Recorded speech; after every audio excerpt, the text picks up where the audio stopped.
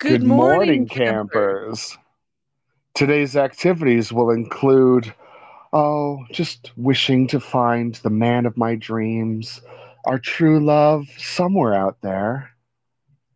Lunch today will be organic berries, vodka, and hallucinogenic herbs.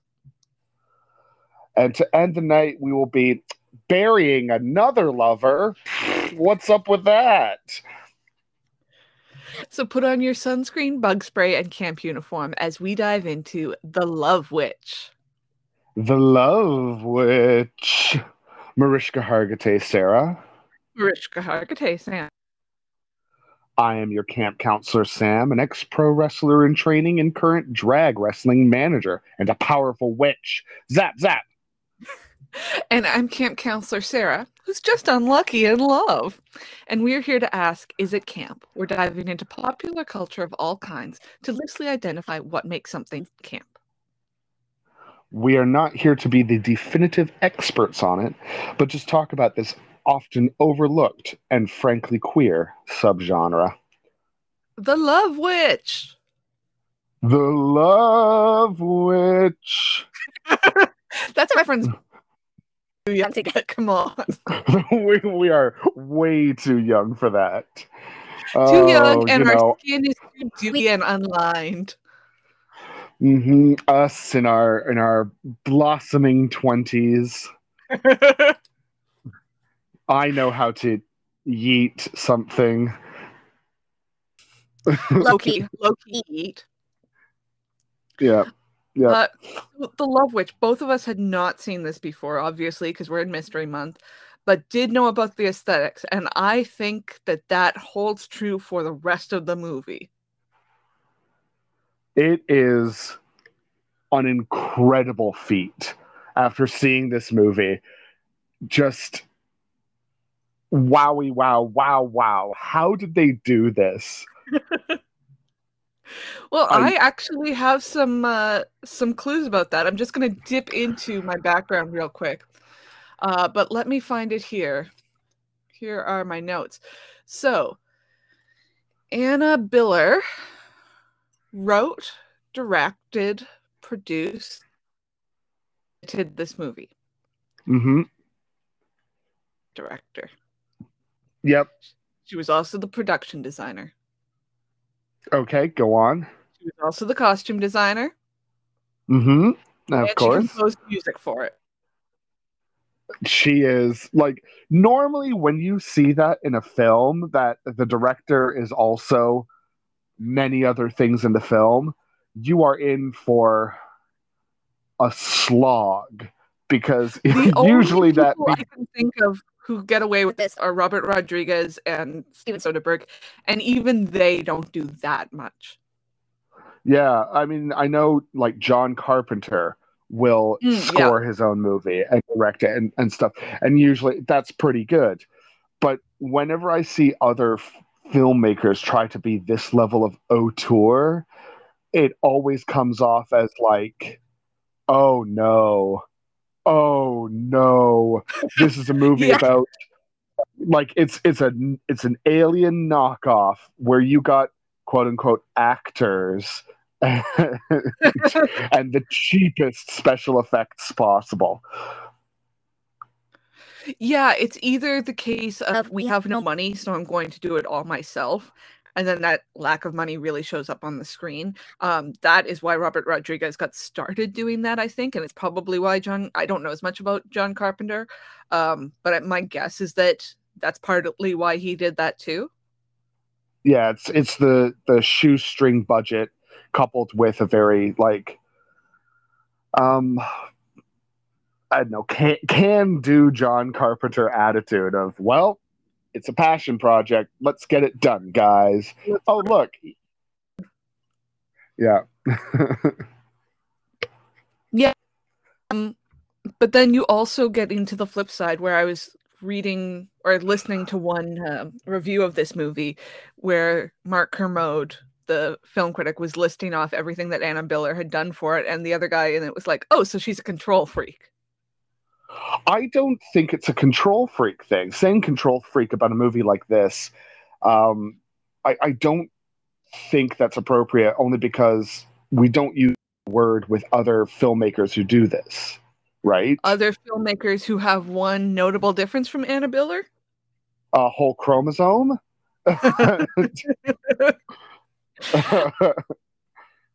And I think we talked about it a little bit, but now that we've seen the whole movie, I think we have to discuss the look of this film in more depth for people who haven't seen it. Oh my God. The look is it's stunning, quite frankly. I was in love with this from scene one in terms of its aesthetics. The aesthetics of this movie are, I think, it's what this movie is largely known for now, 6 years after it came out.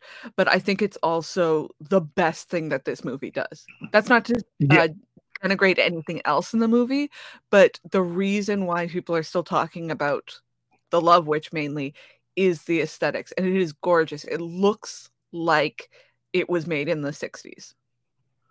It has such rich color, such incredible eye to detail when it comes to somebody in 2015 saying, I want to make a movie that looks just like the 60s, except when I don't want it to look like the 60s in specific things. Beyond that, it hits those marks every time. The characters are costumed from that era. Their hairstyles, the way their house is decorated, the way the camera is left. It really, this is a movie that I have to implore people. You have to see it, or at least see a couple scenes of it to really understand what we're talking about. Yeah, the men's hair and the men's facial hair is the big thing that really stands out to me, especially because hair and makeup styling is one of those things that is so hard to nail in a period piece. You know, people also want to make it look appealing to nowadays. So I remember watching this movie. I don't even remember what the movie was. It was something I caught like channel surfing in clips. And it was a movie from around this time, and it had a boy in like a Dutch boy cut, which is obviously, and this was set like in olden days, Renaissance or something like that, the sort of time where, yeah, that's fitting. But nowadays, if you see somebody in a Dutch boy or a page boy cut, you're like, that is incredibly unflattering. This movie is not afraid to do that. It will use period accurate. Well, it's set in modern day, so yeah, aesthetics accurate, aesthetics accurate hairstyling and makeup, which really impressed me.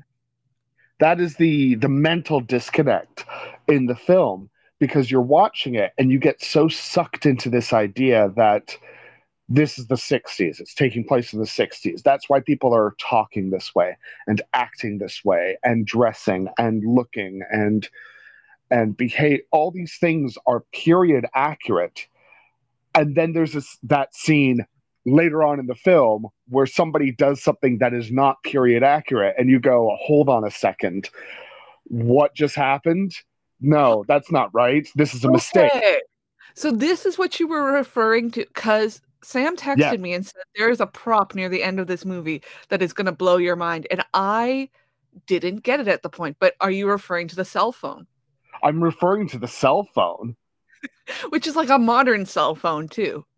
Yeah, it's clearly an iPhone, and it's just the fact that we've been through this whole film.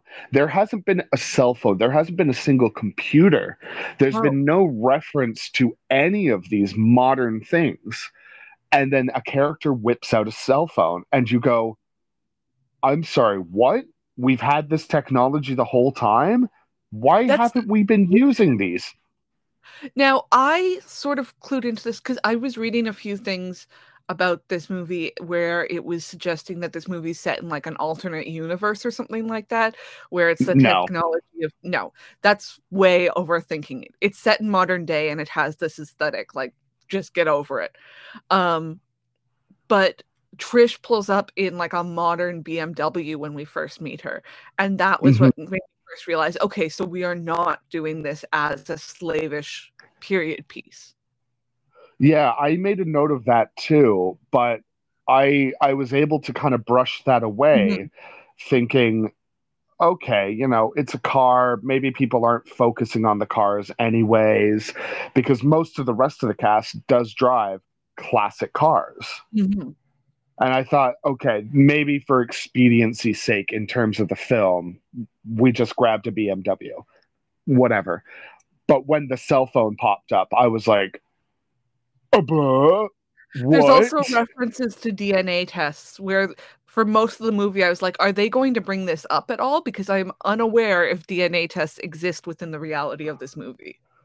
Yeah, I was certain that maybe the end of the movie, it'll turn out like maybe this is a spell she's cast and everything around her is just 1960s aesthetic or something. But no, the film's not interested in that because the film just wants to show you this gorgeous aesthetic that the director, the film creator, has really dug into.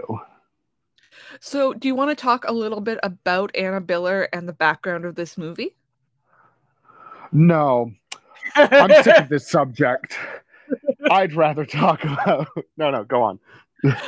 So I will warn you right now, I sat down to write notes for background and this particular point of view, and I wound up writing like a little mini essay. So please interject. Normally I'm going off notes, but I wound up using full sentences, paragraphs, all that. Please jump in whenever you like. Just have at it. Yes. So today we're going to talk about the male gaze and exploitation films I, and I auteur am I theory am a I am a male gaze. and sexploitation Uh-huh.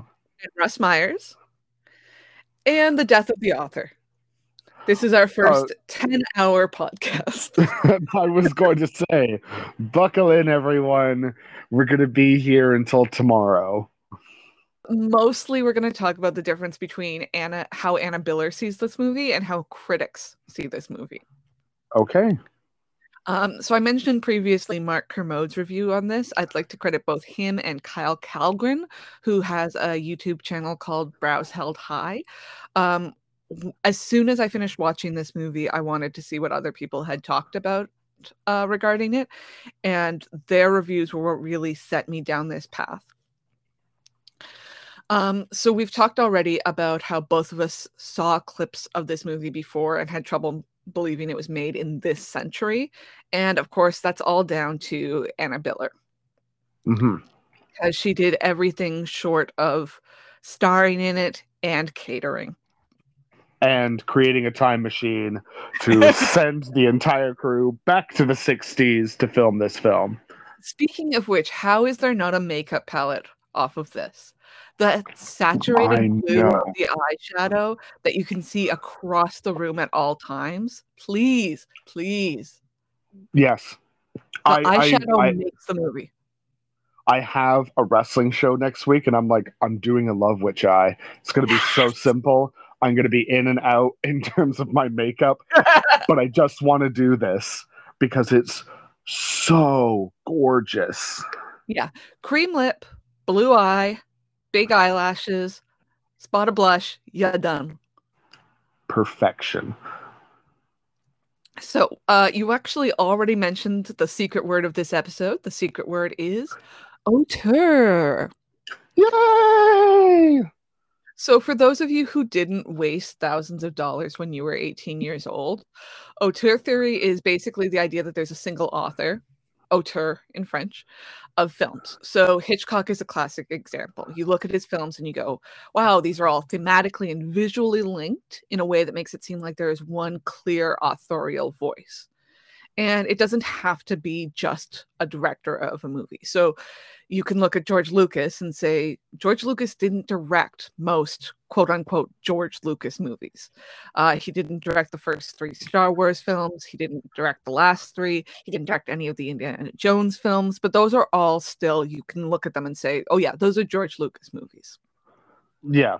I mean, other examples of auteurs, we have the Tarantinos, Robert Rodriguez, which you said earlier. I think J.J. Abrams would definitely fall onto that category now, but not to the levels that we would expect from somebody like a Hitchcock.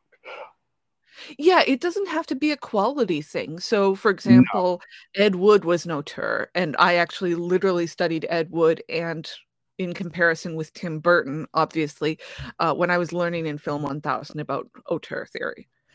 You could also say Tom Cruise is an auteur, whether you want to divide that up into, oh, it's strictly in his role as an actor or strictly in his role as a producer is completely up to you. I don't think that's necessarily possible to divide the two.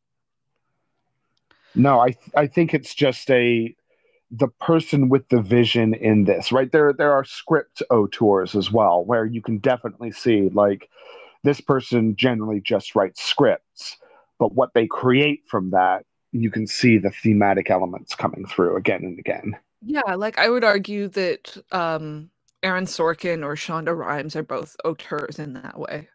Yes, great examples. Um, and you can also argue somebody like Billy started out as a writer and then gradually got the cachet to be able to direct his own. People still argue, you know, was he a better writer? Was he a better director? That sort of thing. But yeah, it's the idea that out of the hundreds, sometimes thousands of people working on a movie, there is one person who is the author. I didn't really get into against auteur theory, but again, it's like a very, it started out as a sort of very fanboyish way of looking at films, people looking at Westerns by John Ford and things like that, saying there is a distinct John Ford movie and it doesn't matter who else worked on it. Mm-hmm. If we want to, for the purposes of this episode, buy into, yes, auteur theory is a thing and it's real, then Anna Biller is an auteur, because literally nobody else, unless you want to pick somebody who like literally had nobody else touch the movie, Anna Biller is the auteur. If there's anyone that you can trust to know with a capital K about this movie, it's Anna Biller. If it's on the screen in The Love Witch, it's because Anna Biller wanted it to be there. She was collecting costumes for years and years. The pentagram rug that she lies down on when she performs her spell, Anna Biller made that by hand over 6 months because she couldn't find one. Oh my God. I know. So, what kind of movies sprang to mind when you watched this? What movies do you compare it to? I get a definite feeling of like a Hammer horror kind of thing. Mm-hmm. It definitely, because of the mystery and we're definitely saying witches exist, magic exists. There's an exploitation feel to it, but more of a like a sexploitation film. You know, this loose woman who just wants to fuck. Oh, the fucking has run her over the edge, and now she's gone too wild, and now she's murdering people. Spoilers. But that's really about where I stopped with it. I think, and those both come down to more of an aesthetic quality than anything else. Yeah, if you want to talk about aesthetics, I see like a lot of comparisons to classic Star Trek, to that rich color saturation and the sort of fakiness of it all. If you want to lean into the horror stuff, there's, like you said, there's Hammer horror, there's Addams Family. Like, this is a Morticia in pastels. Mm-hmm. There's no really pastels. There's an argument that you could bring in revenging woman horror, like Last House on the Left or I Spit on Your Grave, something like that. And then there's the people that we've already mentioned, like Tarantino and Robert Rodriguez, where it's genre pastiche and homage. Some of the clips that Kyle Callaghan used was blending Grindhouse in with clips of this. And fundamentally, other than the color saturation, there's very little difference visually in brief clips between this and Grindhouse, especially during the burlesque scenes. Yes, yes, yes. Because it is about that that sort of seedy nature that we don't see in Hollywood films, right? It's the independent film circuit that would be just like, fuck yeah, I found these burlesque dancers who want to be in a movie. Cool, shove them in. Most critics pointed out was a comparison to Russ Meyer's sexploitation films, like you already mentioned. Sorry, it's Russ Meyer. I keep calling him Russ Myers. I apologize for I can't get it out of my head. But Russ Meyer was an American filmmaker, arguably another auteur. He's known for the movies Faster Pussycat Kill Kill, which is also a great song. It's on our list. And Beyond the Valley of the Dolls. Oh yeah, we're absolutely getting to Russ Meyer someday. So he made B movies that satirized values of the time, and Tarantino would be nothing without Russ Meyer. I can't emphasize that part enough. If Russ Meyer had never made a film, Tarantino would be like a Walmart store clerk right now, because there would never have been this like, oh my God, I can do that in a movie? Wow. Exactly. Or his work would only be stealing instead of American ones. I'm sorry, we're coming down in this. I don't actually hate Tarantino that much. I just think he's a bit overhyped. Especially if you know his references. He's also real easy to talk about in reference to auteur theory. It's not the lowest hanging fruit. It's just the most obvious example that most people will get. So speaking of lowest hanging fruit, Russ Meyer was basically like if Roger Corman was less interested in horror and more interested in boobs. That's not a joke. Literally, like the first thing you will notice about a Russ Meyer movie or Russ Meyer as an auteur is that his movies are known for casting women with large chests and the sort of obsession his camera had with them. So back to the movies. Faster Pussycat Kill Kill is a movie from 1965. It's about 3 go-go dancers who embark on a spree of kidnapping and murder in the California desert. So you can see why people draw the comparison to both Tarantino and Biller. But Anna Biller doesn't like this comparison. I want you to open up the link that I sent you, which is to a tweet by Anna Biller. Okay, I am. It's taking a while.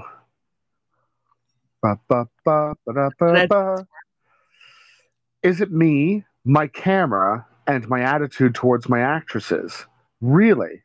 Russ Meyer. Hashtag Russ Meyer. And it's a picture of who I assume is Russ Meyer next to, I mean, a completely nude woman with enormous breasts. On something. I don't know what the thing is, but yeah, it looks like some sort of like exercise equipment or something like that. Yes. But he's also turning to the camera and grinning like, can you believe I get paid for this? It's tremendous. Anna Biller thinks anyone who rejects her work to sexploitation and Russ Meyer is completely missing the point.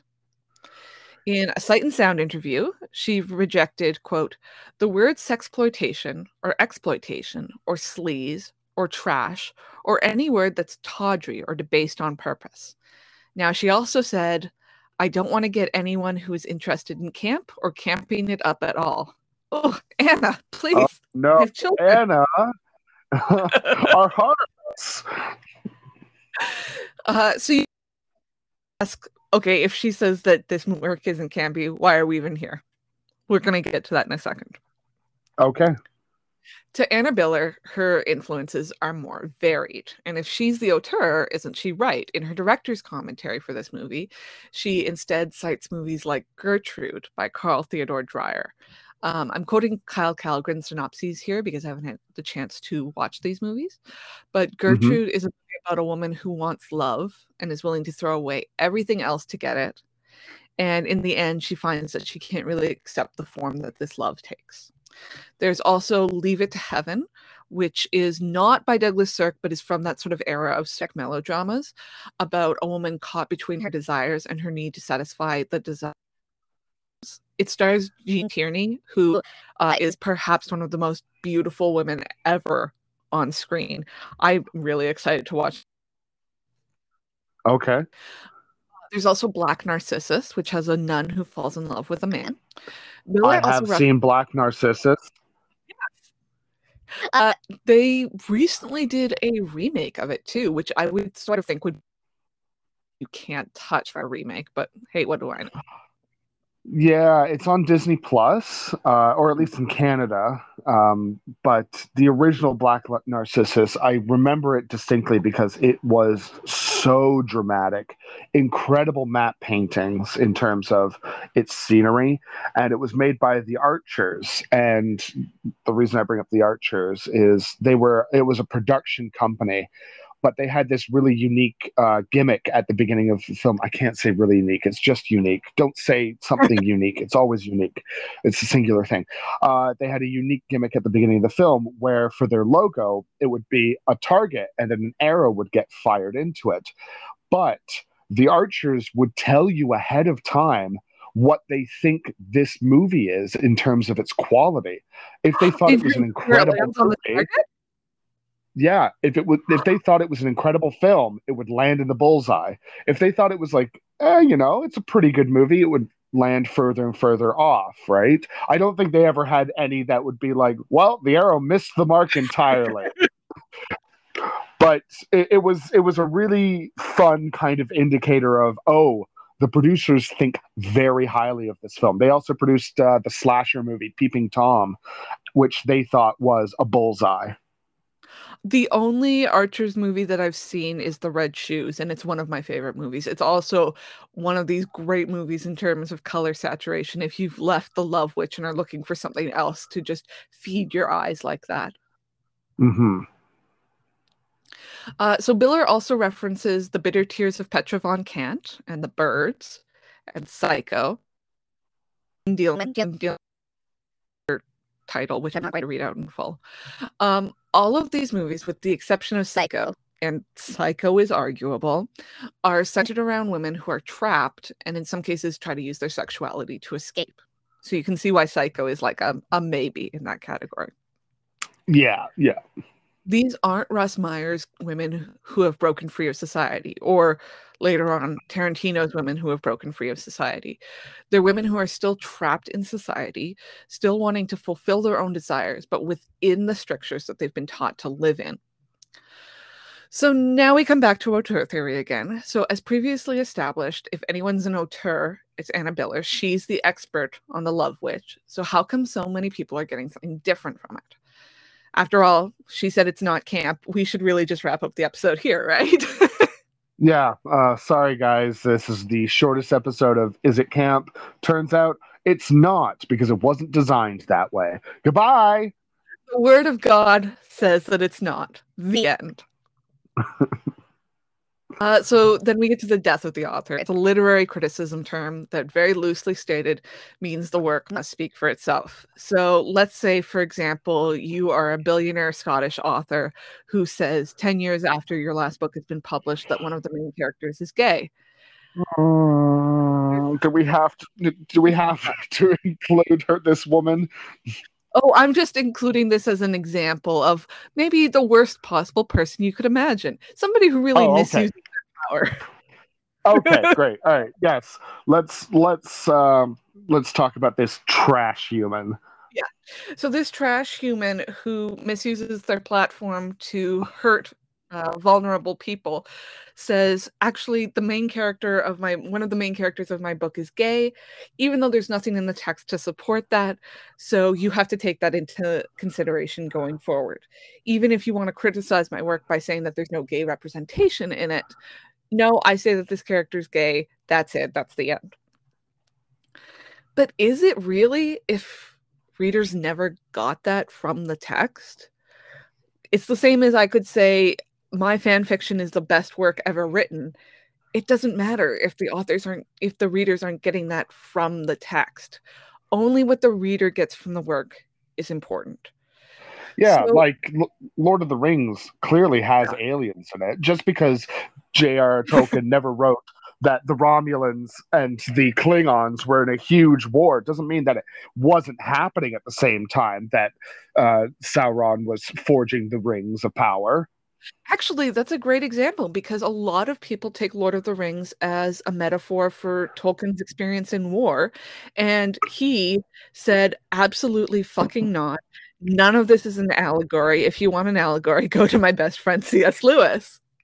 Oh, a man who knows nothing about allegories. He What? said, "You Magic don't understand lion? that this lion is Jesus. I will fucking kill myself." So it's not where I've landed is it's not that all the critics are wrong. I think you could argue certainly that some of them have a shallower view of the movie than Biller intended, but you can hold in your mind both that Biller hates that her work is being compared to Meyer, and that so many people see links between them too. It's not just the one thing. If you're going to accept that Biller's the author of The Love Witch, that doesn't mean that you have to accept her reading of The Love Witch at the same time. Yeah, there's definitely a movement that's been happening more and more as I've been seeing it. That once once an artistic property leaves the author's hands and it's gone into the public sphere, it's not that they lose control of it, but you don't have control over how people view it, Or right? let's take things like I was thinking of Starship Troopers when you brought up Lord of the Rings and Aliens. Yeah. A lot of people get the wrong reading from Starship Troopers, which you could Yes. argue is also kind of the point. Because Yeah. the people getting the wrong reading of Starship Troopers are getting the same reading that the characters inside the story are getting. Yeah. It's wild and unusual. I mean, other examples are like how the Babadook is now a queer icon, even though that film has nothing to do with LGBTQ issues whatsoever. I mean, that started off as a joke. For those of you who don't know, the Babadook accidentally got added into a Wikipedia list of queer cinema. And once enough people noticed it, even after it was removed, people are still citing it as that. But yeah, absolutely. Once it's the people's, it doesn't matter. Yeah, and I mean, again, things will get reappraised. This film will get reappraised in 10 years' time, 20 years' time, 50 years' time. Who knows what future generations are going to look at this film as? Are they going to see this as the sexploitation film that a lot of critics saw it as, or will they go in and go, no, no, no, like Anna Billers is absolutely correct. This is not at all like Faster Pussycat Kill Kill. But yeah, that's my thought on theory of which. It's a sort of movie that as soon as I finished watching it, I felt like I have to consume other people's thoughts on this movie so that I can try to figure out. There's so much in this movie. I need to sort of get other people's reads on it too, so I can just stay in it for longer. Mm-hmm. It's a film where you can very easily be lulled into just focusing on the aesthetics or just focusing on the sex. And I think it is a rich text. Yeah, and to jump ahead a little bit, I think calling this a sexploitation movie or just focusing on the sex in it is something that the film is deliberately trying to avoid in its use of nudity and its Mm-hmm. gaze on the star, who is, of course, absolutely beautiful and is naked in a lot of the movie. But I think it's willingly trying to avoid a case of look at her boobs. Yeah, oddly enough, this is a conversation that I had last night with two of my friends, Kevin and Gerald. Hi, Kevin and Gerald. We were discussing the difference between naked and nude. Mm. Right? What is the difference between naked and nude? And Kevin brought up the idea that naked is something that is sort of spontaneously forced upon you, right? Like, oh, you caught me naked. Whereas nude is something that you choose for yourself. Right? My argument was more so in that naked and nude, it's one of like semantics of class, right? Being nude is a classy act, it's an artistic endeavor. Being naked is just right. Oh, okay, I see It's that. and that's my interpretation, and I think the same thing is definitely happening in this film. There's a difference between nudity and being naked, There's a lot of right? people naked in this movie. There's not a lot of nudity in it. See, I would argue the opposite way. I think there's a lot more nudity in that there's people choosing to be naked. Like there's a power dynamic happening. Rather than us peeking Yeah, in on this relationship between two people, you're saying that the ceremonies in which the actors aren't wearing any clothes. yeah, it is a power dynamic, right? They've chosen to be nude in those scenes.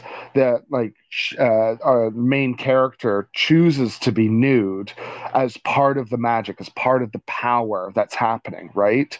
Nobody is naked in terms of like, whoa, no, somebody's walked in on me, and oh, I'm so embarrassed, right? Yeah, there's no carry on naked or nudity in this. Yeah, everybody is reveling in their nudity, right? There is a love of the human body going on here.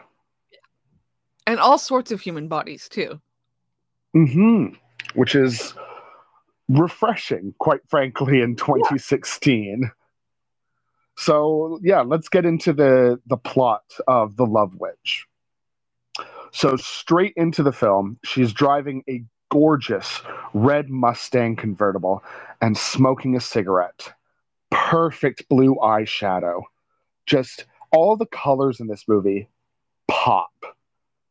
Right? There's that famous anecdote of Alfred Hitchcock when he was using Technicolor, right? And somebody asked him on set, like, oh, what are all the knobs on the camera for? And Alfred Hitchcock was like, oh, this is how I change the colors and improve them. I turn this knob here and the greens get more green and the blues get more blue, that kind of thing. When really, that's not how it works, but you get the idea, right? All the colors in this movie, when they need to pop, they pop. And one of those is her perfect blue eyeshadow. She's having an inner monologue about the love that she had, Jerry. And we flash back to a man drinking and then keeling over dead. And that's all we know, right? He drank something from a goblet, he dies. And we'll see this again and again and again. And this is Jerry, her ex-husband. She's come from far away, I think San Francisco, and she has recently recovered from a breakdown. Suddenly, she had a nervous breakdown after he left her. And that's how she puts it, right? Jerry left me. Suddenly, we're given the full frontal nudity right away of two people.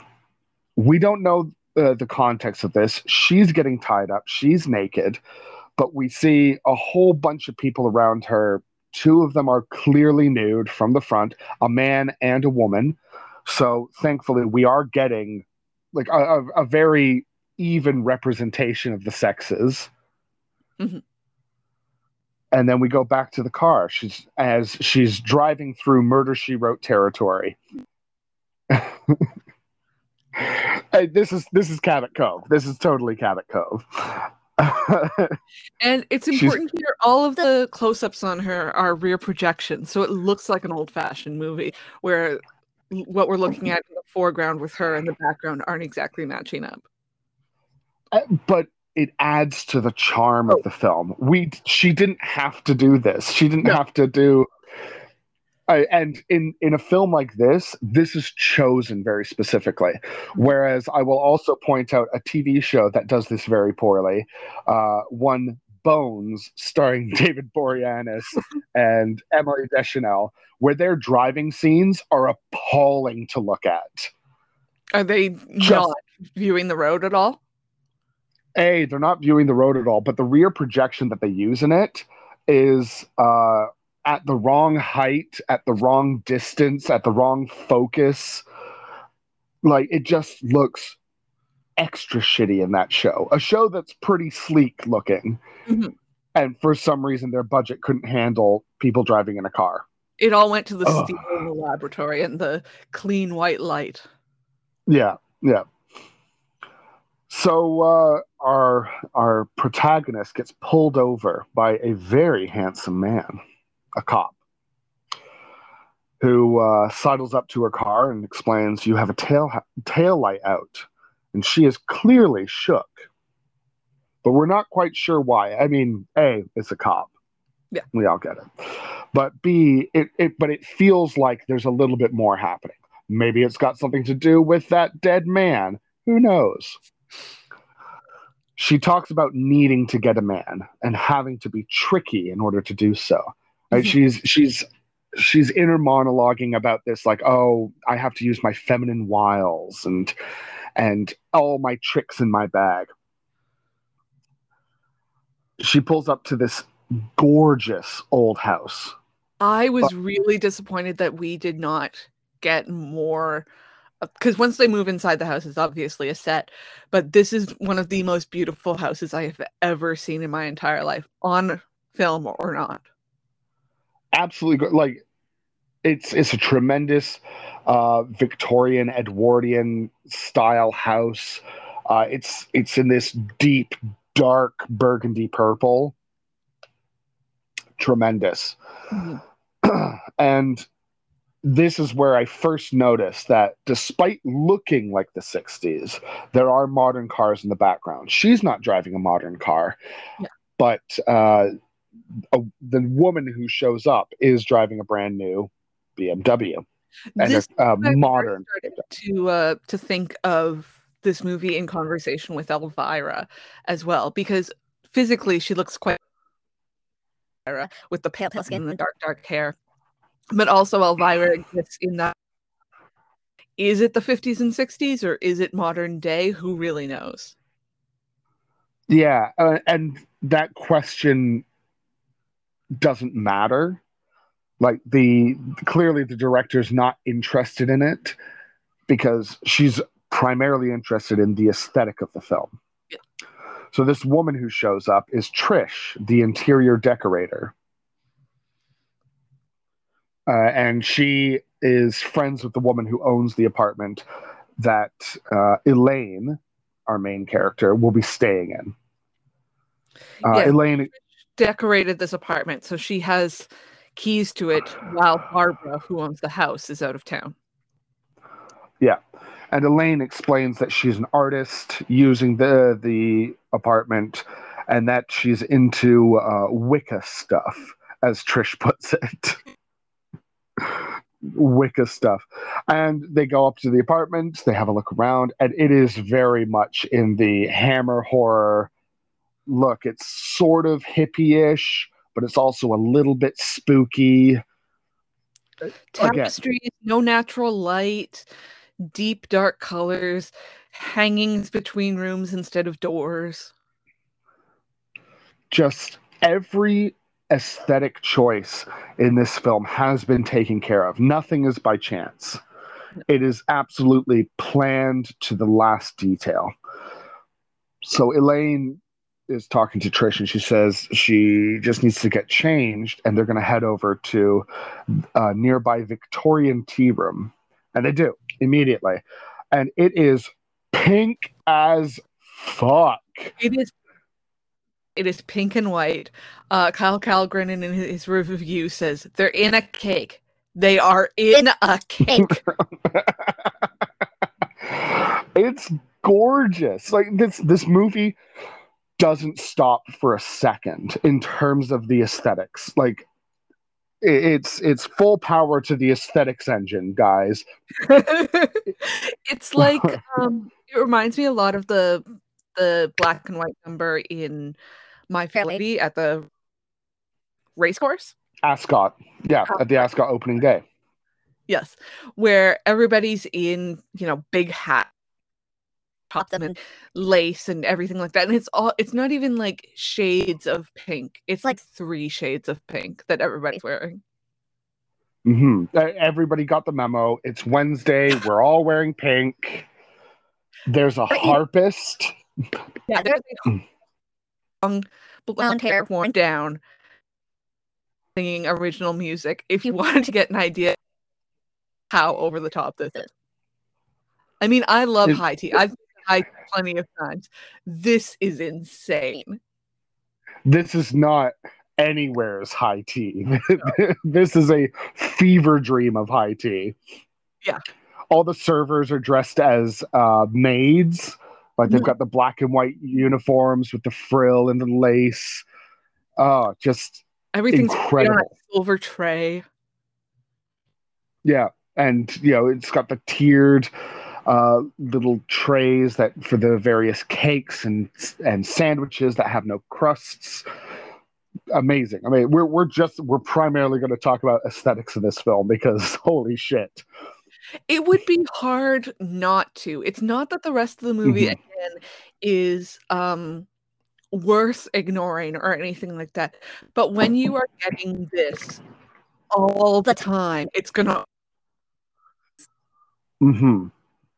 and it would be a disservice just to like slide over it and say, well, they go to a tea room and they talk about parapsychology and how Elaine wants a man. No.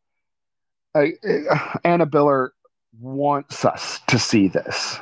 She wouldn't have put the effort in to make this scene if it didn't mean something. Exactly. And when you think about how much more all of this costs in terms of effort and time, it's the point. So Elaine talks to Trish about how she studied parapsychology and how now she knows men. She understands men. She talks about Jerry, her ex-husband, and how he left her. And now she's been reborn as a witch. She says, men are like children, very easy to please, so long as we give them what they want. And Trish is very upset by this. And so this whole thing, they have this discussion that becomes these multiple layers of feminism arguing against each other, right? Like we have Elaine saying, if I can please a man, if I can give the man that I'm in a relationship with everything he wants, it'll be so much easier to manipulate him to giving me what I want. And what I want is love, right? So if I please him, then I get the thing that I need. Trish hates this because she thinks, why do I have to put in all that energy to please a man? She's already got a man. We find that out in a bit. But it's not very feminist of becoming a slave to men. And I was curious about your ideas on this as well, because I actually agree with Elaine, right? Where it's like, if we give our partner in this manipulative way, if we give them what they think they want, we'll be able to get what we want out of it, right? It's not less feminist. It's just playing the game harder. I can see both sides, but I tend it's not going to surprise anyone who has ever met me, like literally since the time I was 5 years old, that I agree more with Trish here. Trish points out, if husband sex every time he wanted it, I would be completely worn out. She doesn't want sex that often. And sure, she could placate her husband by giving it more often, but that's not the point of her marriage to her. The point of her marriage is that they're a partnership.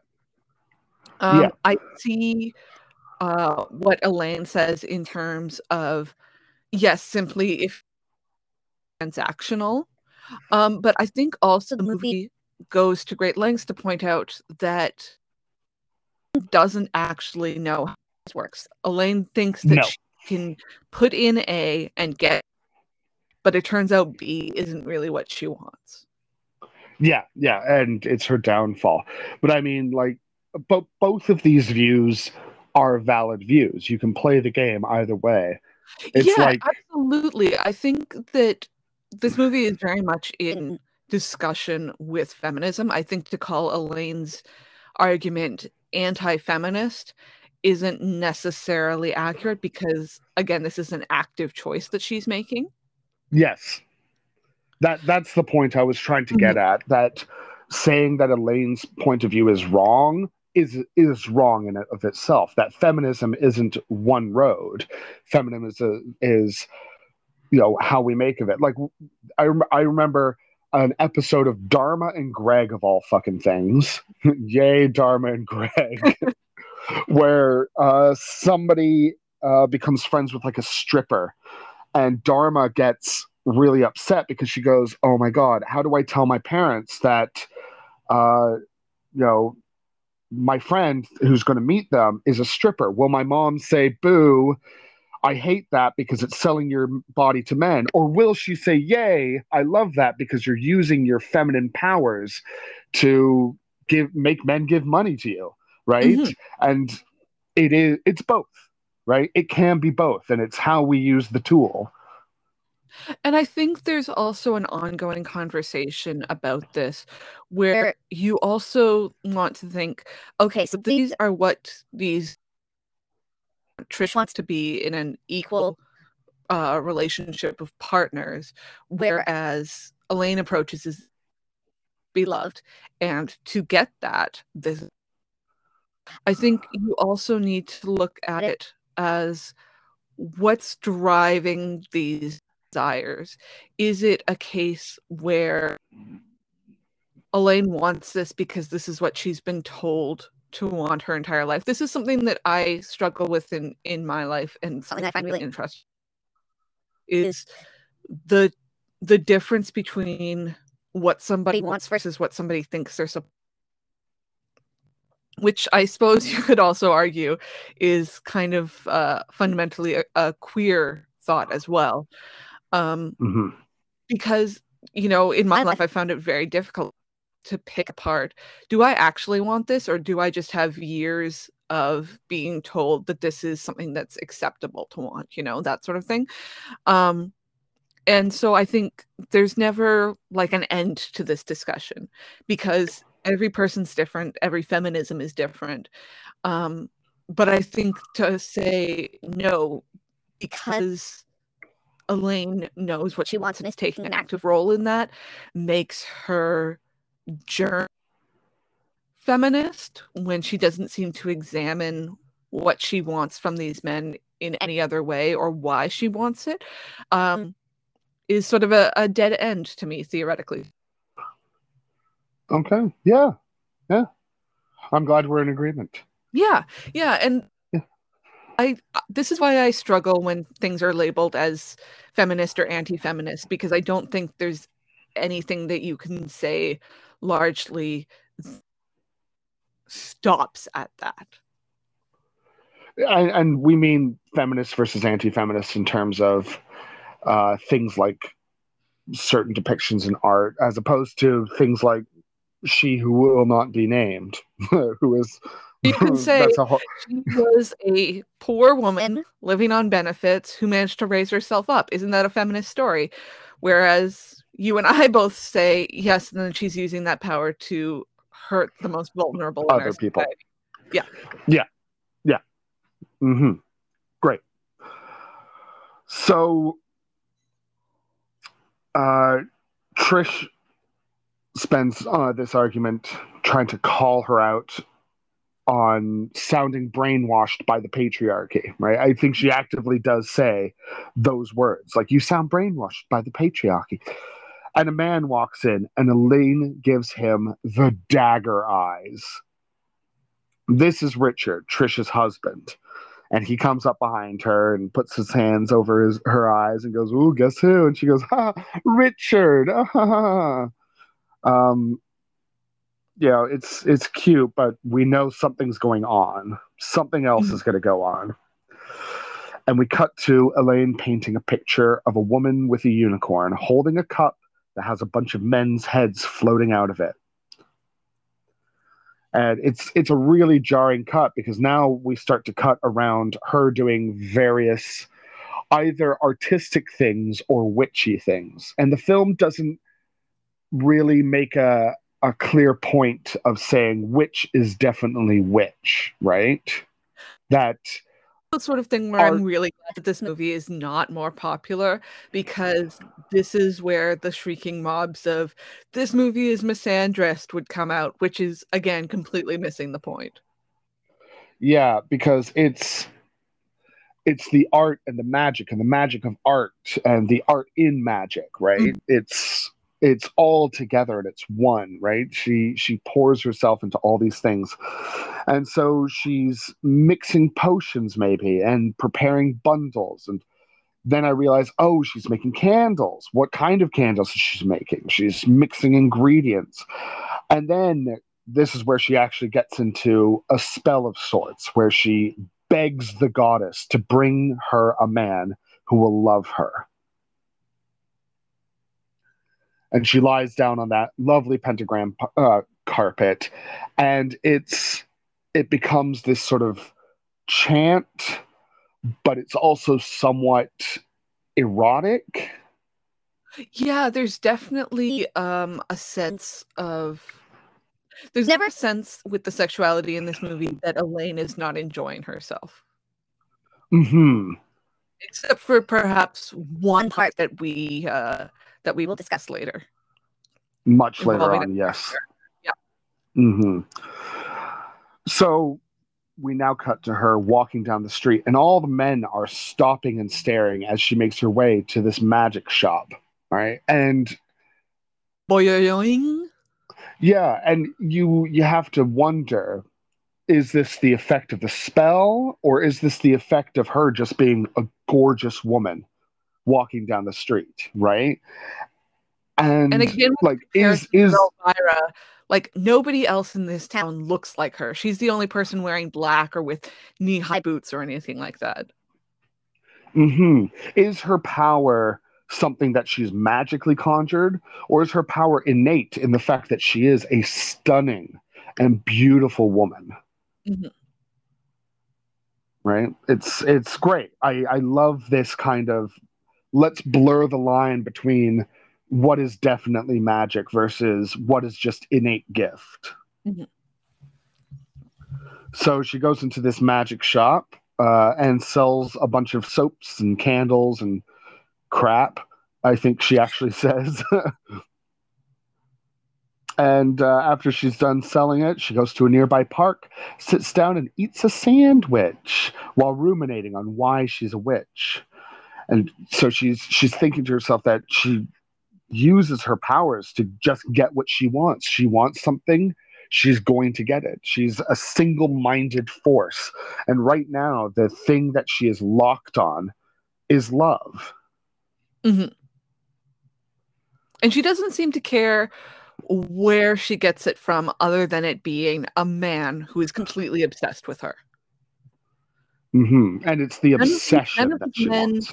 That she ever locks onto throughout the movie are, I would argue, in any way, exceptional. No. So this is where we meet the first of the men. And I had written down here, oh, he looks like a sleazy college professor. Fun fact, we find out he is a sleazy college professor. A brown corduroy blazer. Like, if they didn't want him to be read as that, that's the one thing. Yeah, exactly. But he's talking with this younger woman who we can guess it's his student, because of course. But he's immediately transfixed by Elaine, who's sitting across the park on a bench, and he just leaves the conversation he's in and goes to see her. And she reads him like a book. And he's just flabbergasted by this. He's just like, oh my God, how did you know? And he, in turn, continues to spill his guts to her. This is also a cool reading, though, where it's something like, oh, I can tell that you love animals. and that you love nature. And he's like, how did you know? Who's going to Yes. know I hate animals and nature? Oh my God. Like you read my mind with that, and not in a cold reading way, Yeah. but just that, yeah, she's just really good at reading people. She's really good at understanding. She said earlier in the film she's into parapsychology. Mm-hmm. That is reading people. That's understanding how a man works. So he confesses that he's not married and that he's got this lovely cottage a little ways away. So she says, "Hey, you want to go fuck in the Right cottage now? right now?" And he says, "Sure." Why not? He literally looks like he cannot believe his luck. Yeah, that this gorgeous woman shows up out of nowhere, talks to him for 2 minutes, and immediately wants to fuck in his favorite place as well. Mm-hmm. So they hop into his car as his student watches him go away, and they arrive at his cottage later on that night. He immediately he's so taken by her. He's like, let's just do it here. Let's have sex in the car.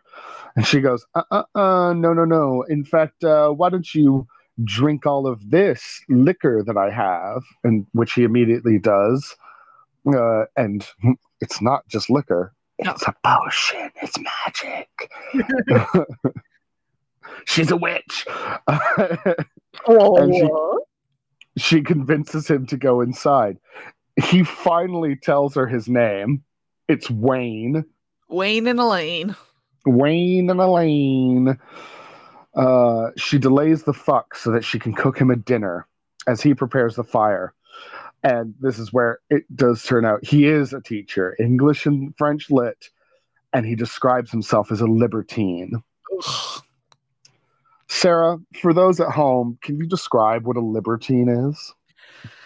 Okay, I don't know the classical definition, but in the case of this, it's sort of like a gourmand of the flesh, I suppose. A Casanova. Yes, yes.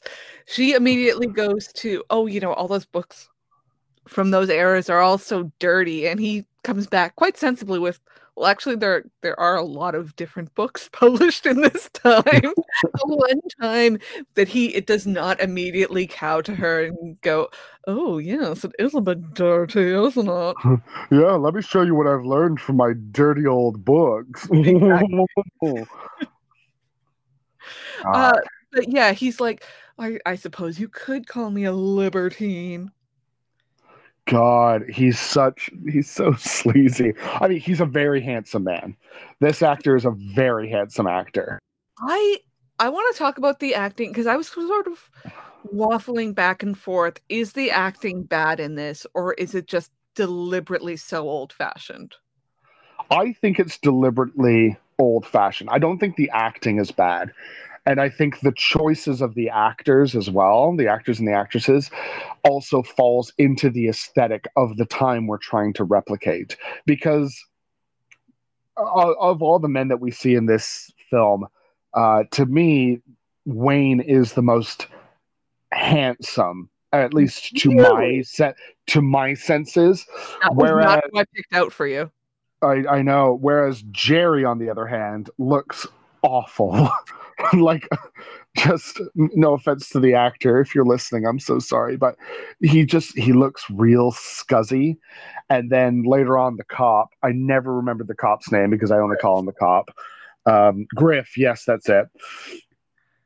He's so angular. Like, his face is full of angles. What would be your favorite? Oh God, no. Also, he's a cop. When we get to the scenes in the police station later on, this is where the acting style really jumped out at me because there's so many beautiful people standing around in uniform. I'm like, this feels like the first 5 minutes of a porn. So Wayne sitting here being a douche, all of a sudden he puts his knife and fork down. He's 2 bites into his dinner, and he goes, "Oh, I don't feel so good." And all of a sudden, he's tripping balls as the camera goes into kaleidoscope vision Mm. And she strips for him. She does a little dance. And as she's stripping, she starts to take off her coat, which he immediately recoils at because the inside of her coat is lined with this gorgeous rainbow pattern, and he hates it. He's like, oh, your coat is too bright, which I totally understand. I have tripped on mushrooms once, and I had to tell my boyfriend at the time, you need to put on sunglasses because I don't like looking at your eyes right now. No, it was that, and somebody had a haircut that I hated looking at. It hurt. It hurt me to look at his haircut. It wasn't a bad haircut. I was just like, I don't like the texture. It's making me feel bad. So he put a hat on, and my boyfriend put sunglasses on. So I totally understand why him looking at this coat, he would be like, oh, it's too bright. I hate it. But it turns out all of her clothes are lined with this rainbow fabric, which is gorgeous because it was just black from the outside. But this is the thing. She's one thing to everybody else, but she gives the rainbow to him. Mm-hmm. So he takes her to the bedroom to ravish her. So much kaleidoscope. And he has a nice butt. Mm-hmm. Which we see a lot of. Yeah. Yeah, it's a good butt. And, they have a sex scene. It is what it is. And post-coitus, he begins crying. He's got too many emotions. He is having a real bad trip. And he's saying no woman has ever given to him like that before. And he complains that he hates all the women that he dates because they're pretty, but they're not smart. And smart women are ugly. And I only fuck beautiful girls. And I hate it. It's just, Jesus Christ, dude. Not my fault. And Elaine's like, I know, baby. I know. And I was like, okay, I get where this movie's going now. Yeah. This is the tragedy of this man's life. Oh my God. And he's just like, you won't leave me, will you? And she's like, no, I'll never leave you. Cut to her smoking on the couch while he screams for her and somewhere else in the house. And as she's sitting there, she is so turned off by this that she goes to sleep on the couch. Yeah, she has her inner monologue again, and she's just like, he's such a pussy. He's such a baby. And this is where I've fallen in love with her now, because I'm like, yes, you are right, girl. This man is being an enormous baby. Elaine! She's also incredibly turned off because every time one of these men does exactly what she wants and falls for her, she sees them as a baby or a feminine. Like they are not what she wants at all. Yeah, she wants this like inside the building, baby. I want a man to open up to me, but in terms of opening up, I want to just find a deeper layer of the outer layer. And that's what I want in a man. Just man all the way down. It's nothing but men all the way down. Desperately, but I also want somebody who is self-sufficient and doesn't need anyone. Yeah, who will do everything for me, but doesn't, need me. Yeah. That I can go off and do my own shit. Yeah. God, yeah. So she makes him breakfast the next morning, and he looks like he's on his deathbed. Fun fact, he is. That's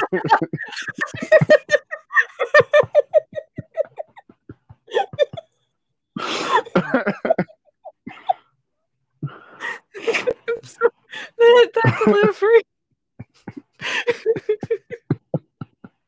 I'm glad you liked our joke. He's had a real rough night because he's probably been crying all night. He says he dreamed that he was calling for her and she wouldn't come. And she was like, but I was... Yeah, it's exactly what happened. She was like, no, I was here the whole time. And he's like, oh, I didn't feel like it. I thought you were far away.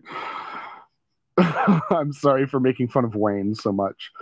But she goes into the next room, does a 3-card spread, which turns up the 5 of Cups, the Tower, and the 3 of Swords. I actually forgot to look up what most of these were, but the Tower always means disaster in an upright position.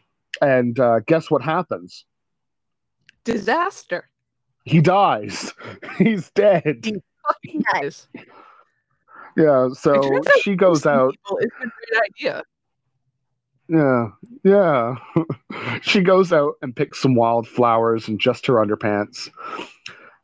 She pisses into a jar, and then using an old tampon, she shoves it in the jar as well. This is a funny bit because while she's making this, she says, it's so strange that men don't even know what a used tampon looks like. And later on, the detectives find this bottle and are like, huh, what's this in here? Looks weird. Yeah.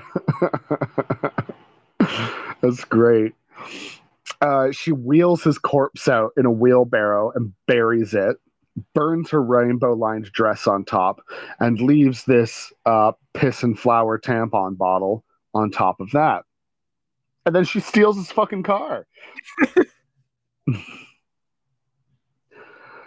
She's now painting a new piece of art when Trish stops by to check on her. Trish is leaving for a furniture convention. This is a real thing. I actually read about a furniture convention somewhere in Europe recently where it's like the newest trends in furniture, but it sounds incredibly fake.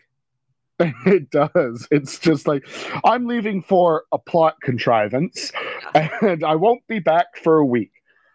So it leaves Elaine all alone, but it also leaves Richard, Trish's husband, all alone.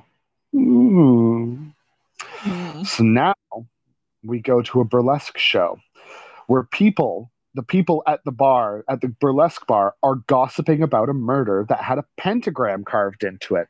And they immediately blame it on witches. Like, oh, I bet it's those dirty witches. It's like, I think of all things in this film, this is the most ham-fisted-y feeling thing of like, okay. I would argue it's the very fact that the local dive bar is also a burlesque bar is the craziest thing. It's so wild. It's like, yeah, and the people of this town, real racist against witches for some reason. It's not like, they don't say Satanists. They don't say, like, oh, some wild teens or anything. It's just, oh, dirty witches. Queer reading of this where, it's all of these people with strange habits and came from San Francisco, don't you know? Ugh, disgusting.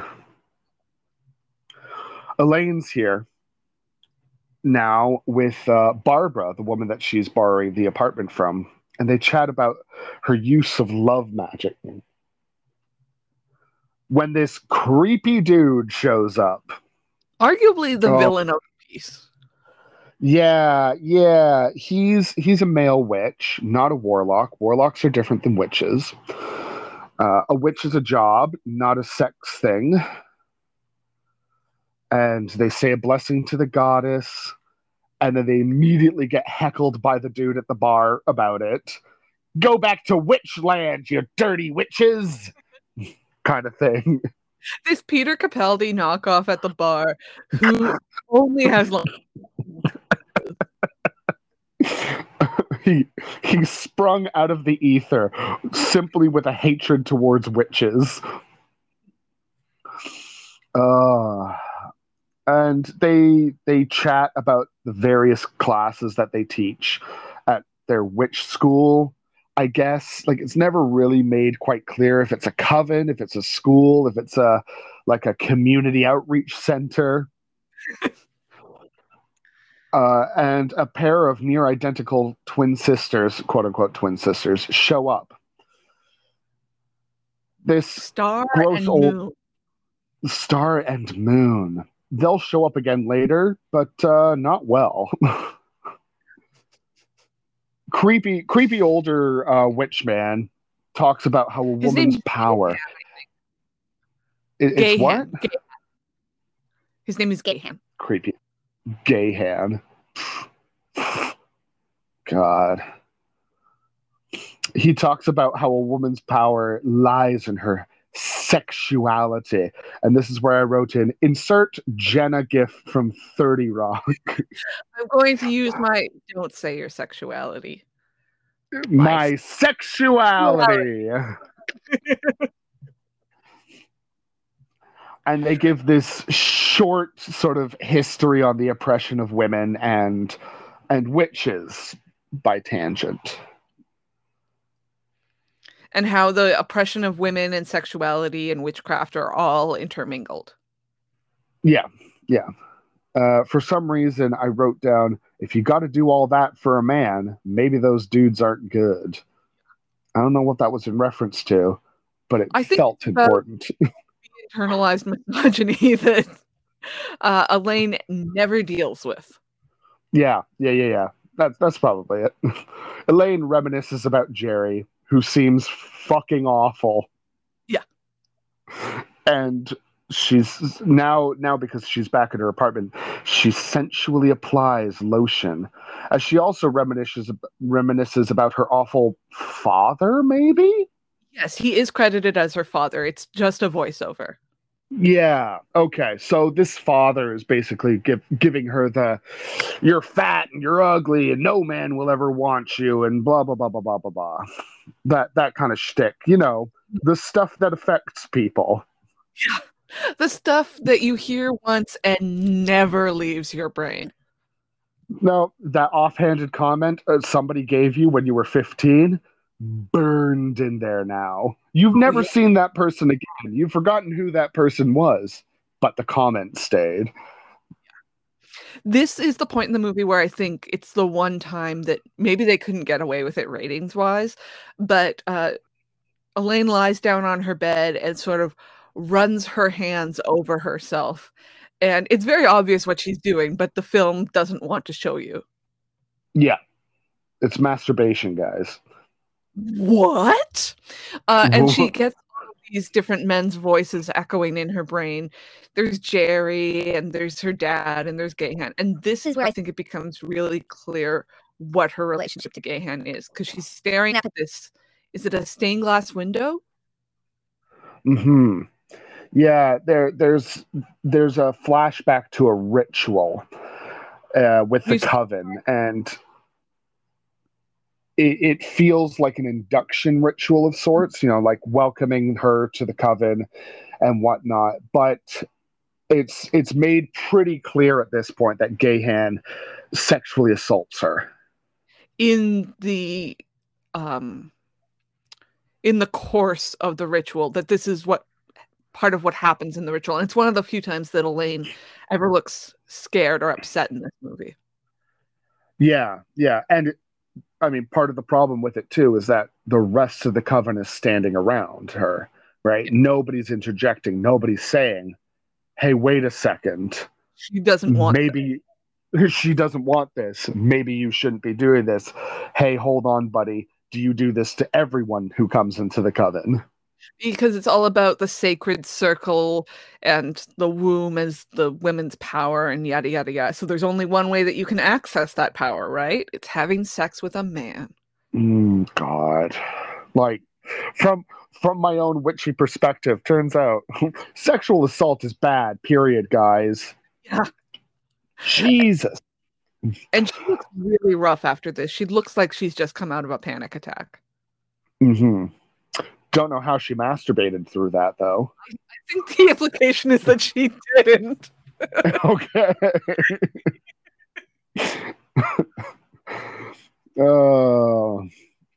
We then cut to the police officer, Griff, who pulled her over earlier in the film, suddenly has a promotion. He's sergeant now. He's in charge. He is notably in charge over the only other two police officers for speaking lines who are both black. Yeah, and he's also a sexist pig. Yeah, and the girl who Wayne left, remember Wayne? Remember the girl? She's here to talk about Wayne's disappearance. she explains, like, I was a student, and we were talking, and then he went off with this mysterious woman, and we haven't seen him now for 2 weeks. But he does But he have does this have this house. cabin. Yeah, yeah, yeah. So the cops head over there, and Elaine left the place as it was. Food out, all rotten. Come on, Elaine. There's no man to clean up for her anymore. But, like, I mean, isn't the rule of going out into the wilderness leave the place better than you found it? She did leave it with one less creepy professor in her defense. Fair enough. The world is slightly better. And they find the grave after not looking too hard. No, it is just in his backyard. Yeah, but also his backyard is the woods. Yeah. Anyway, we now cut to Elaine suddenly seducing Trisha's husband with cake and dinner. And another sexy dance. Yeah, she says that her ex hated her and couldn't wait to get away from her, and he sympathizes with her. And then she gives him a giant glass of wine. Enormous, goldfish bowl size. Yeah, like it's encircling his head as he drinks from it. Yeah, you do have to insert your head into the bowl to drink from it. Mm-hmm. And she asks him, well, what turns you on? And he says flying. And he spills his guts about wanting to live the wild life, that he feels trapped in his marriage. He just wants to go out and have a sordid love affair. And she goes, ha, ha, ha, ha. Well, what if you did have a sordid love affair? Like right now, right here, right now, with me. And she does back. He's like, I was just quoting the lines of my favorite Talking Heads song. And she's like, no, let's do it right now. Yeah. She gives him a burlesque show of her own.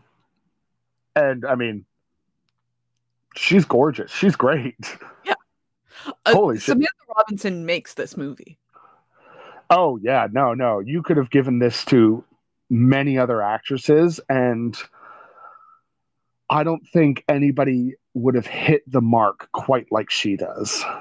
From what I understand, she and Anna Biller were sort of workshopping this for quite some time, and Anna Biller wound up rewriting some of it to fit Samantha Robinson. So this role for her. Great.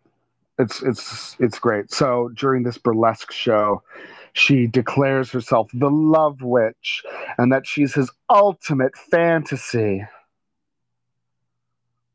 And just like Wayne, he scoops her up in his arms and they go off to bed and they have crazy sex. Except it's not that crazy. It's not very exciting. None of the sex in this movie seems very exciting. No. I think all the stuff leading up to the sex and the stuff around the sex, that's exciting. But the sex itself is very, like, she lies there, lets it happen. Hooray. Maybe she's... Maybe her problem is she's never actually had an orgasm. You know what? That's a reading that I think you could take into this movie. Yeah. Yeah, she keeps looking for love, and what she's really looking for is a good fuck. This is Job in Arrested Development. I know what a boner feels like, Michael.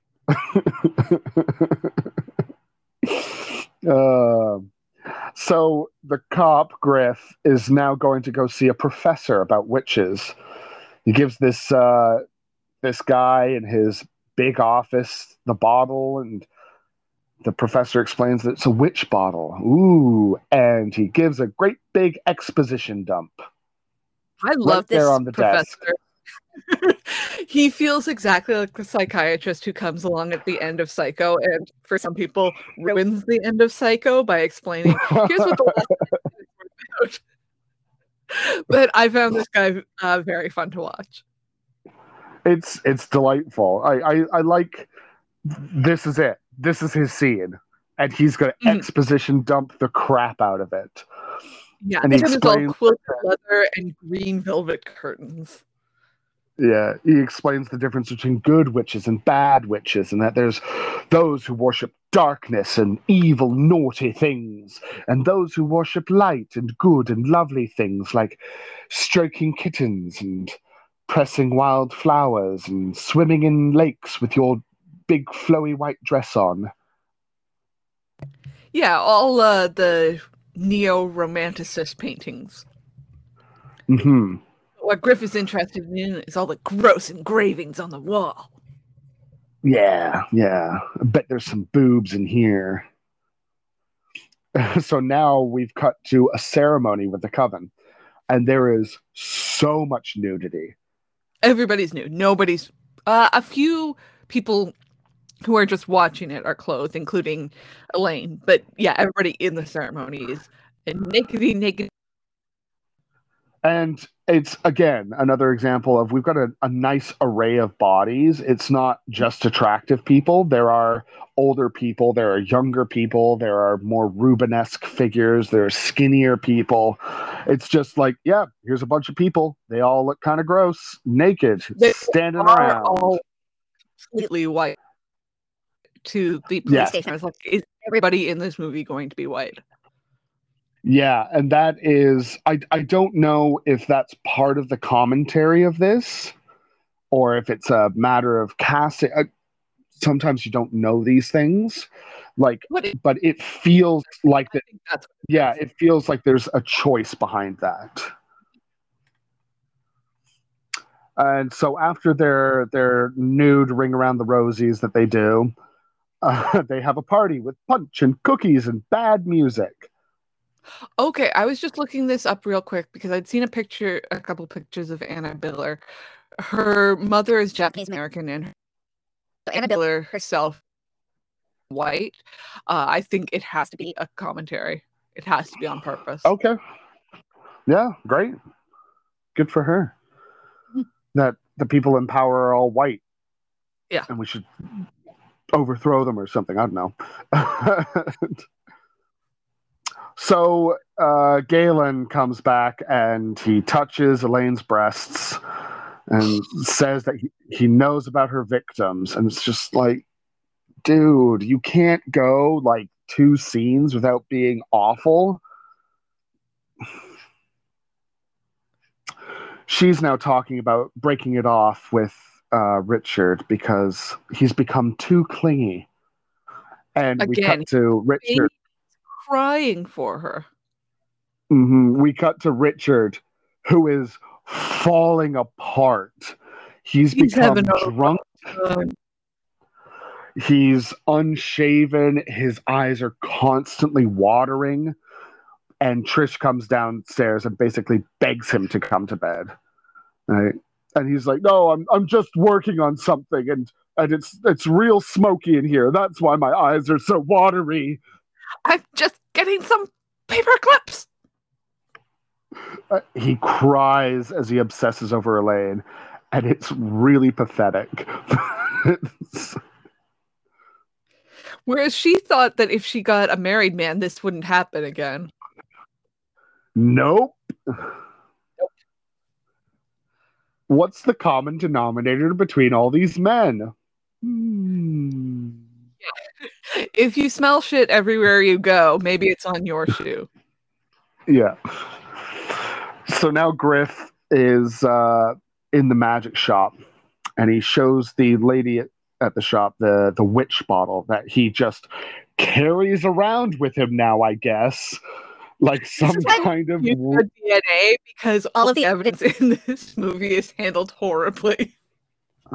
Like, there's no gloves. What's the chain of custody going on? I mean, it's also a big thing to note. At the police station, you get to see like people at desks. Nobody's got a computer. It's wild, man. It's wild. And she talks about, oh yeah, that's a witch bottle, but it's not like the witch bottles we sell. And she shows him the ones that she has. She's like, oh yeah, they're made by this nice new lady, Elaine. Here, I'll give you all the details. And, Elaine is terrible at crime, is what we are going to eventually learn throughout this movie. Yeah, I mean, relying on magic to do all the cleanup for you, probably not best for your murders. Back to Elaine as the cop shows up, and now she's in a gorgeous multicolored outfit that's a bit of a halter top kind of thing with the long sort of oh my god. And she's doing witch science apparently. Yes, lots of bubbling things.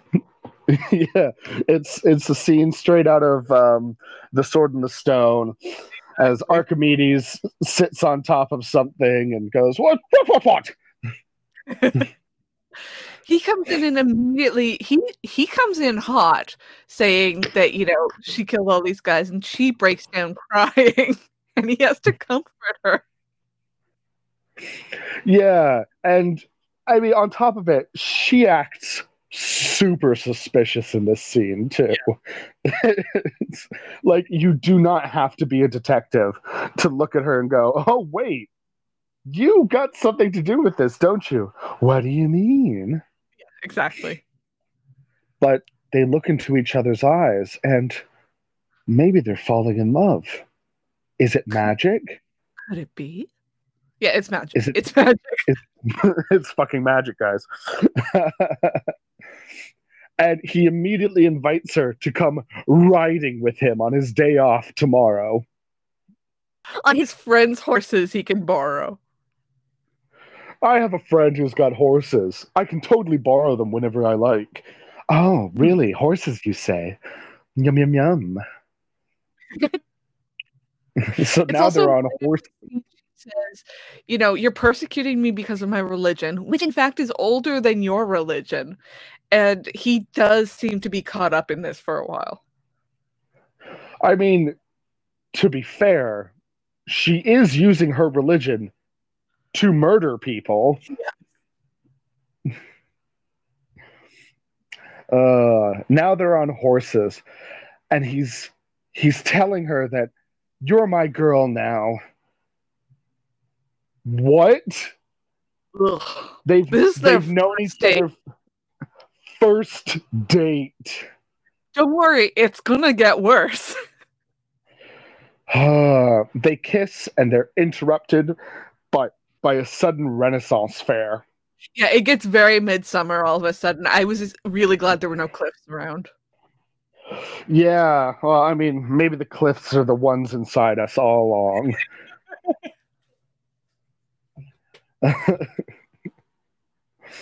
It turns out that the Ren Fair is the Coven, and they're putting on this thing to sort of mark the passage of seasons.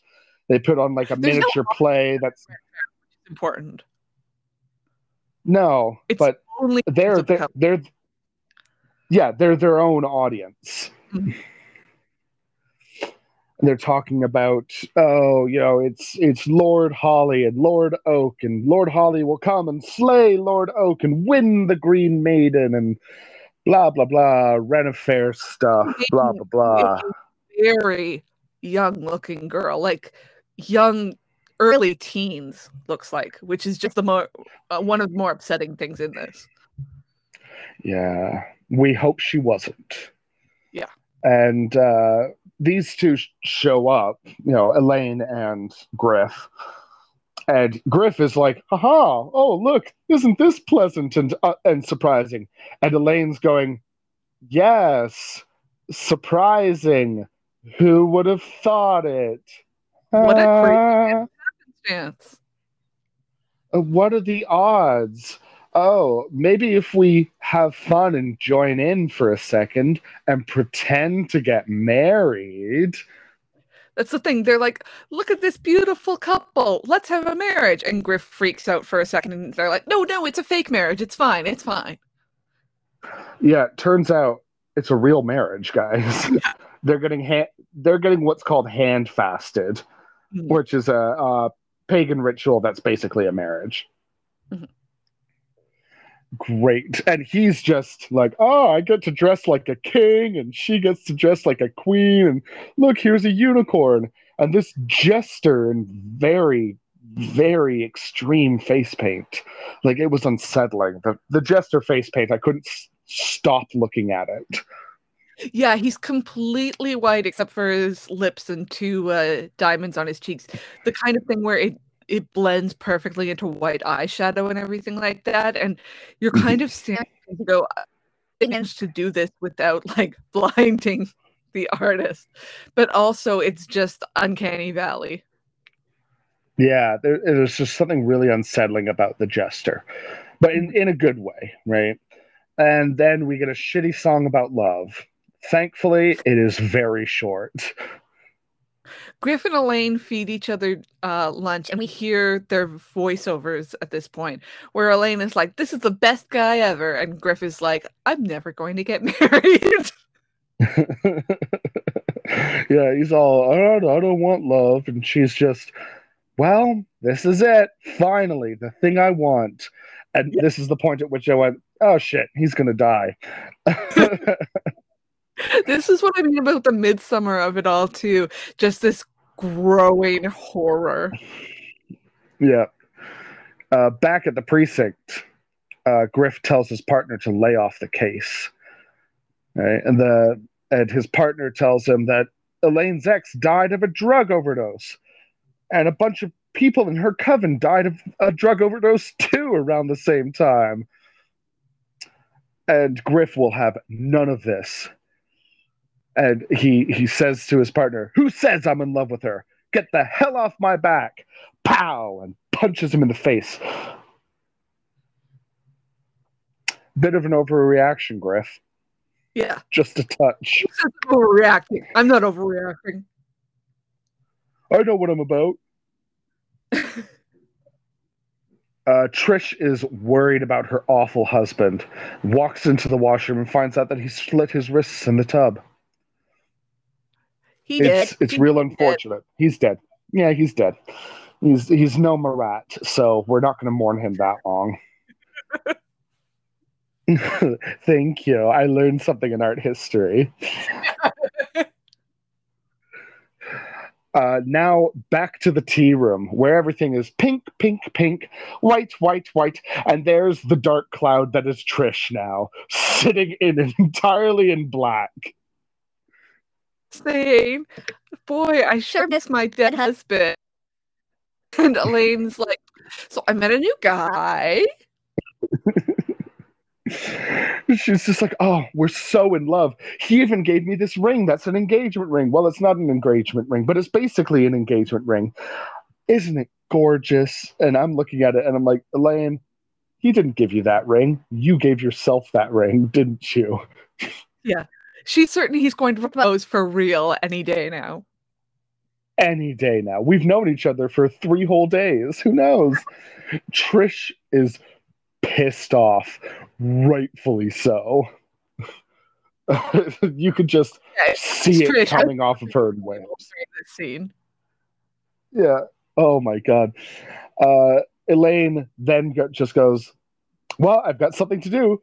Bye-bye." And Trish realizes that she still has Elaine's not engagement ring. And goes, "Oh shit." By the way, the stone on it, it's enormous. It's enormous. Well, Trish goes, "Oh shit, I accidentally held onto her ring. I better call her on my iPhone." Fuck. This took me out of the film for a second, where I was just like, what? You can do this? It really was like the most jarring thing for me, because the cars I can forgive, whatever, they're cars. And nothing else has made reference to the time that it's really set in. But the second you see an iPhone, you go, oh, there's a clear delineation of time happening. And I remember the last 15 years of history, and at no point was everyone decked out like the 60s. God, I wish they were, though. Can you imagine a world where everything looks like this? Oh, wow. We like, I just wish. I wish. Just a climb. Mm-hmm. So Trish can't get Elaine on the phone. and heads over to her apartment to leave her the ring.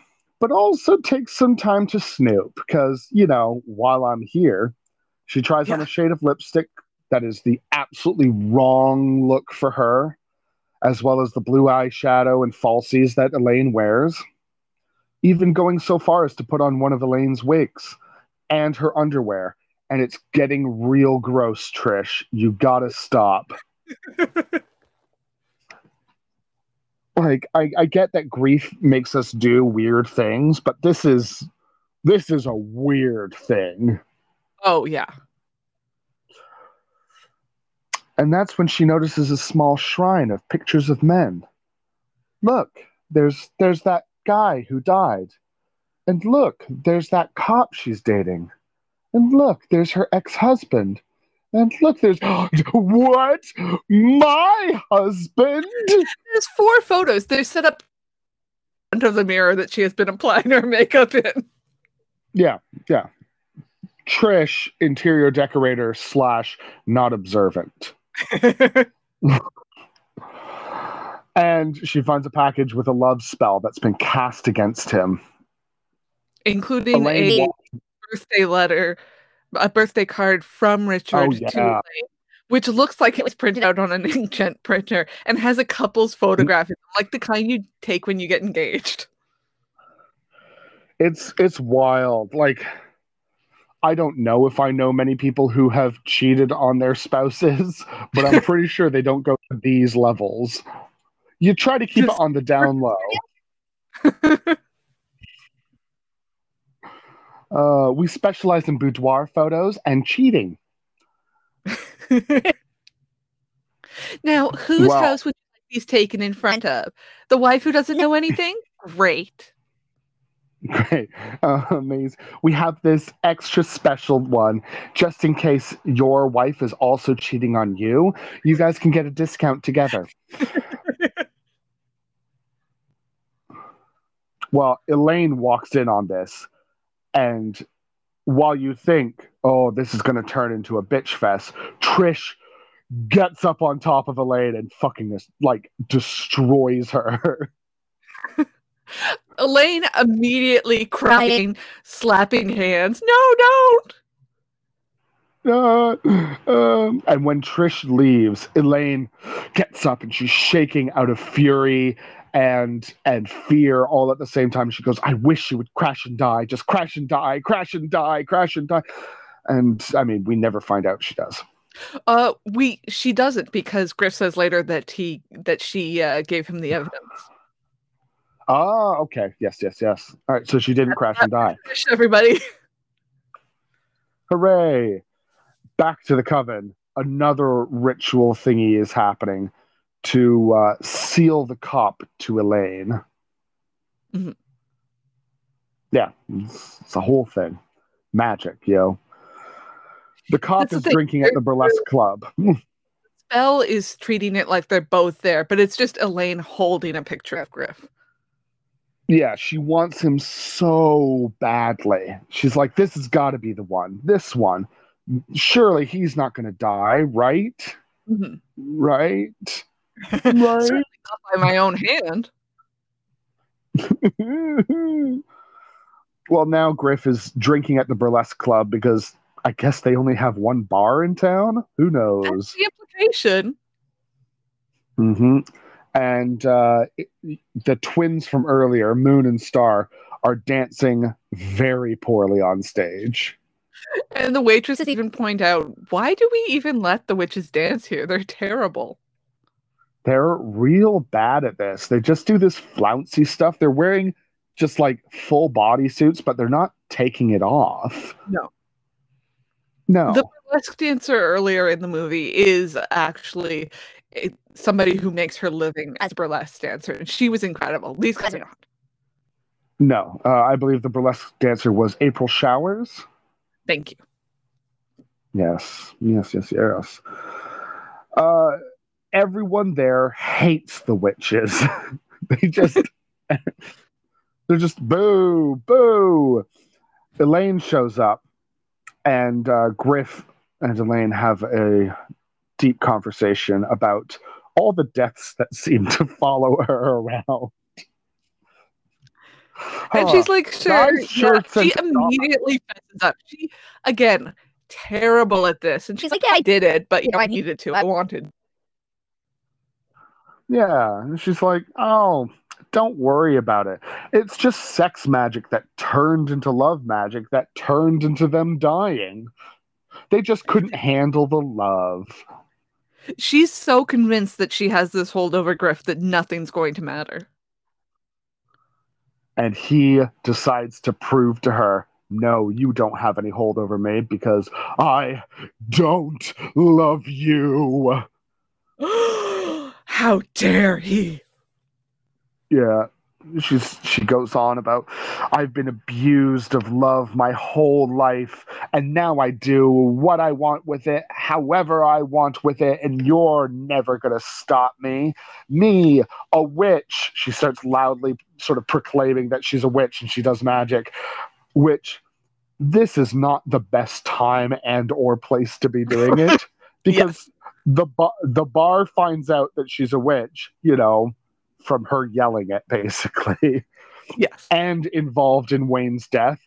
So they grab her to burn her and possibly sexually assault her too. I think that they're going to sexually assault her is really loud. It's sort of the scene in West Side Story where they're going to assault Anita. You see about as much as you do there, but in both cases, very loud what the implication is. I've never seen a West Side Story. What? Samuel. I know. I'm a bad gay. Film nerd. Yeah, I am a bad film nerd sometimes. Like, there's some movies where I'm like, oh my God, The Apple, you have to see The Apple. and then other people will be like, so what do you think of Goodfellas? And I'm like, what? Goodfellas? What? Huh? It's right there in the title. We're not called Great Fellas. There's a whole bunch of Martin Scorsese that I've never seen because I don't care. But he honestly is great. He's great, but I don't care. Finally, Griff steps up and rescues her from the mob, drags her back out of it into his car, and peels off. You'd think that he'd be able to at least be like, hey, I'm a cop. Everyone fuck off or I'll arrest you or something. But, cops.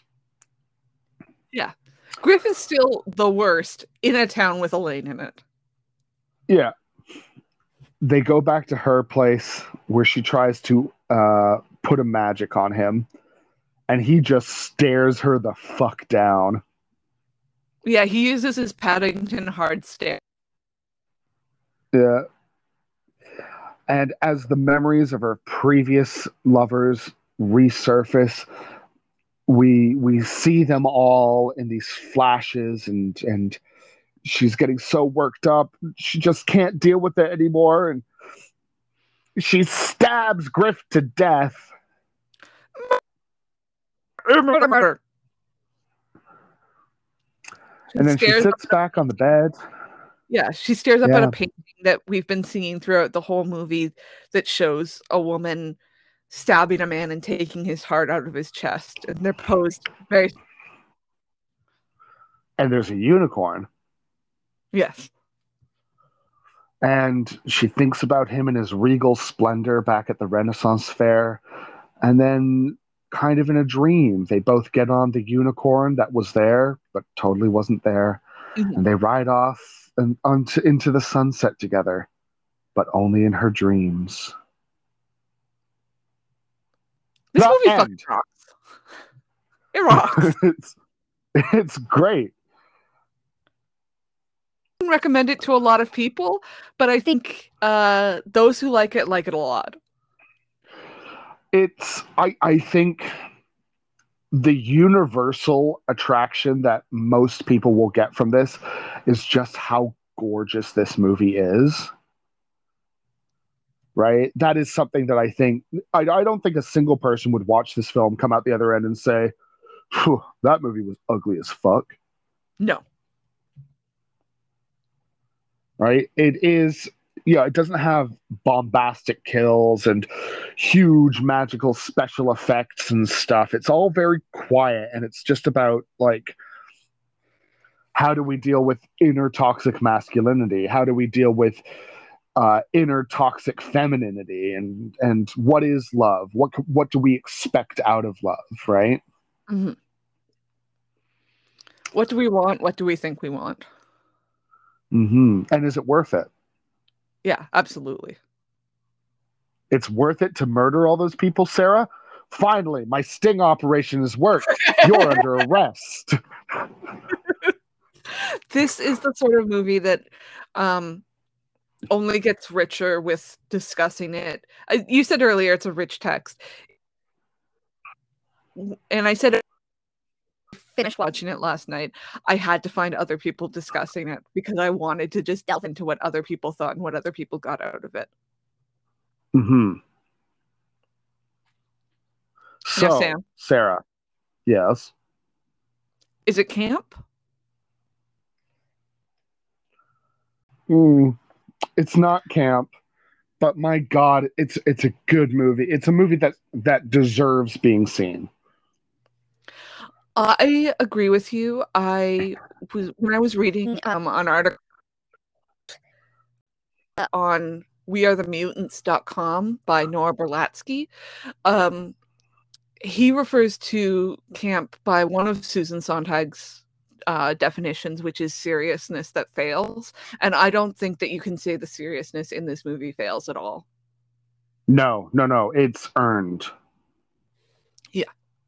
I think that you could certainly say that this is a queer film, despite it being painfully heteronormative, but camp it is not. No.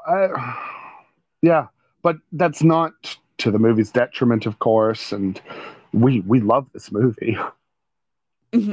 I love this movie more the more I think about it. If you wanted to watch this movie just for to watch, other than the visuals, you might be disappointed. But if you are looking into this as a movie that will have you considering it and thinking about it and it in your mind for days afterwards, you will enjoy this movie. Yeah, I think this is definitely a film that should be shown in film classes. Oh, absolutely. Mm-hmm. So thank you for joining us today on our exploration of The Love Witch.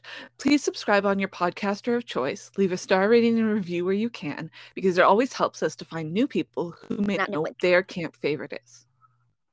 Yes, and next week we will be on our final week of Mystery Month, where we will be discussing last year's Malignant. Which is not the Florence Pugh movie, Malevolent. No. This is the James Wan horror film that kind of very quietly dropped on several streaming services. I believe HBO Max in the States. But the weekend that it came out, I remember my Twitter being flooded by people just being like, holy shit, this movie was just dropped. It had one trailer that came out. Nobody really knew what it was going to be about. And then they came out the other end going, that was not what I expected. And it blew me out of the water in terms of what came out of it. And then I saw a ton of people saying, this is camp. I said to myself, well, if the masses are saying that it's camp, maybe it's up to us to see if we think it is too. I'm looking forward to this. Mystery Month has been a rich text indeed. It's been wild. Each film has just been a different swing in a new direction, and new direction. Okay, so here's new direction every time somebody says new direction. Thank you. Yes. Yeah. But let's see if this last week of Mystery Month will hold out and we won't get any more jump scares other than the ones in the film. Listening till the end for a special bonus. You can continue the discussion on our Twitter. I am at Rhys Indigo, all one word, RHYS, spelt the Welsh way. And I am at Sour Citrus Lady. You can follow the pod. Is it Camp Pod? Until next week, wait an hour before swimming, watch out for snakes, and stay camp. Ta-ra! Goodbye!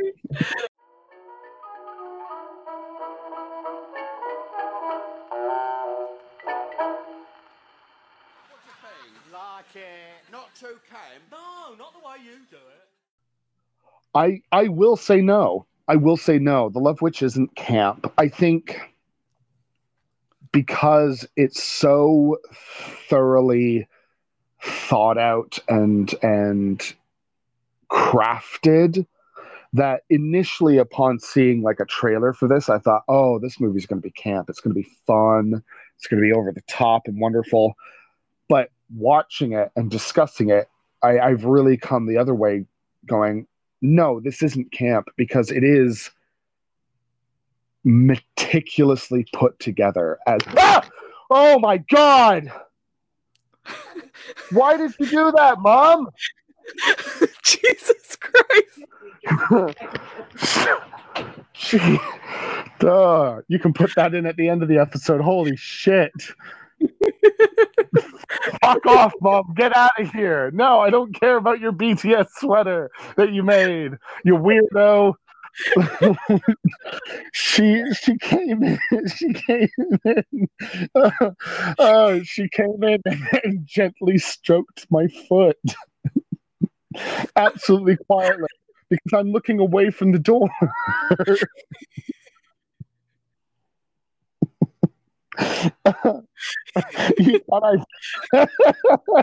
You thought I died, didn't you? This is a podcast with a jump scare. That's the episode title. Is it a jump scare at the end of the episode?